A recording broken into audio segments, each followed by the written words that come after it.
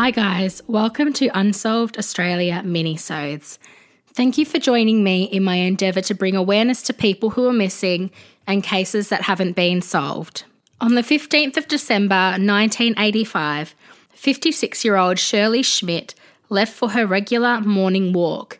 She was staying with her husband Raymond at the couple's holiday house in Paluma, Queensland. Paluma only has around 28 permanent residents and is known for its tropical rainforests. Paluma can be found at the top of Townsville.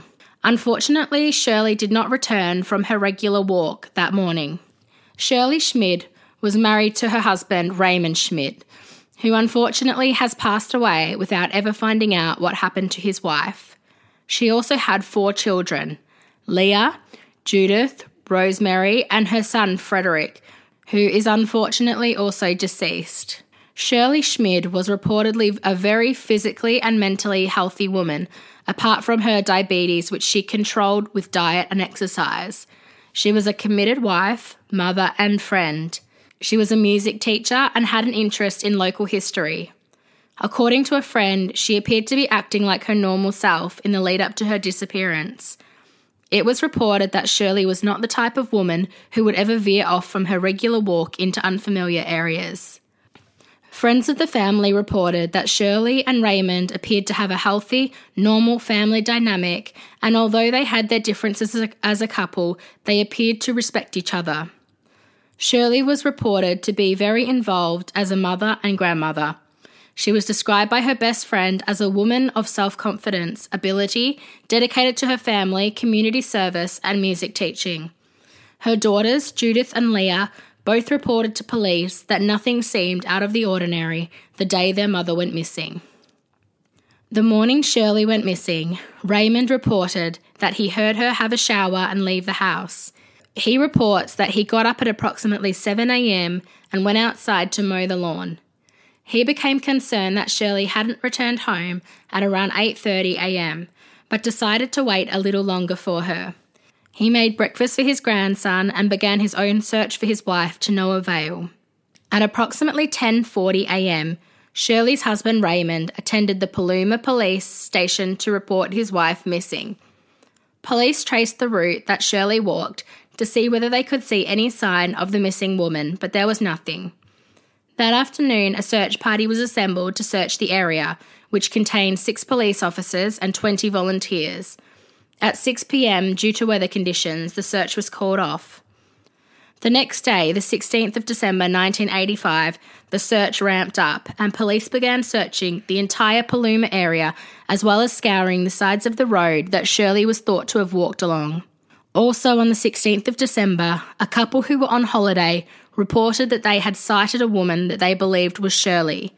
They told police that they had noticed a woman matching Shirley's description at the Paluma Dam picnic area at 12:30 p.m. the day before, when Shirley went missing. They told police that they saw her with a man who they assumed was her partner due to the way they were acting. The couple was shown a picture of Shirley, and it only confirmed to them that this was the woman they saw. They were not shown a photo of Raymond Schmidt to see whether they recognised him as the man they thought they saw with the woman. This potential sighting led police to search the dam and bushland surrounding the area the couple reported seeing Shirley. This did not turn up any new evidence. When interviewed by police, Raymond told them that he and Shirley's marriage, like most, had its issues and that they had previously seen a counsellor. Their last session took place on the 12th of December 1985. Obviously, as with most cases, police had to take into account that Raymond may have been involved, being the closest person to Shirley. One of the counsellors reported that while Mrs. Schmidt was struggling with her marriage, he was confident that she wasn't suicidal. Nobody the police spoke to who was close to Shirley thought that it was possible that she was either suicidal or the type of woman who would run off with another man. The next day, on the 17th of December 1985, the search moved back to Shirley's regular walking route. Police and Raymond Schmidt agreed that it was unlikely that Shirley walked all the way to the dam, as it was a very steep, windy and narrow path. The route that Shirley walked was lined with dense rainforest on each side. The area was thoroughly searched, including dams, various trails and old mines and caves. They found nothing. Almost 2 years later, on the 1st of December 1987, an inquest into Shirley's disappearance took place. A number of witnesses came forward to give evidence at the inquest. New information came to light at the inquest, one being that there was a breakup party the night before the disappearance in the area and that there was an after party the following day. The partygoers may have driven the route that Shirley walked to get from the breakup party to the after party. Some theorised that maybe Shirley was hit by a drunk partygoer and concealed to avoid punishment. Despite this theory, there was no evidence linking the partygoers to the disappearance of Shirley Schmidt. The woman who said she spotted Shirley at the dam could not be found to give evidence at the inquest. The inquest closed in 1989 with no conclusion being drawn. In late 2004, the Missing Persons Unit looked into Shirley's case and revealed that there was no signs of life in her Centrelink accounts or any of the benefits she would have been entitled to. There was no evidence to suggest she was still alive. On the 5th of December 2007, the inquest into the disappearance of Shirley Schmidt was reopened. Unfortunately, like the first inquest, nothing of use was presented. When the coroners concluded their inquest, they were unable to determine a potential cause or the circumstances that surrounded Shirley's disappearance. And to this day, it remains a mystery.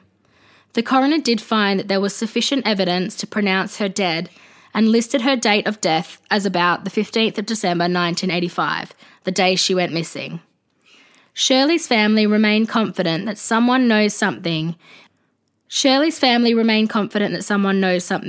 And they come out of the woodworks every couple of years to plead for answers. They are searching for closure. Did someone accidentally hit Shirley, panic and dispose of her body? Was she murdered? It is possible that there is someone out there that knows something. And if that person is you, it's time to come forward and tell police what you know to end the suffering of Shirley Schmidt's children and grandchildren.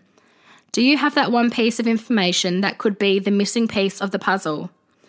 Was someone you know acting strangely around the time Shirley went missing?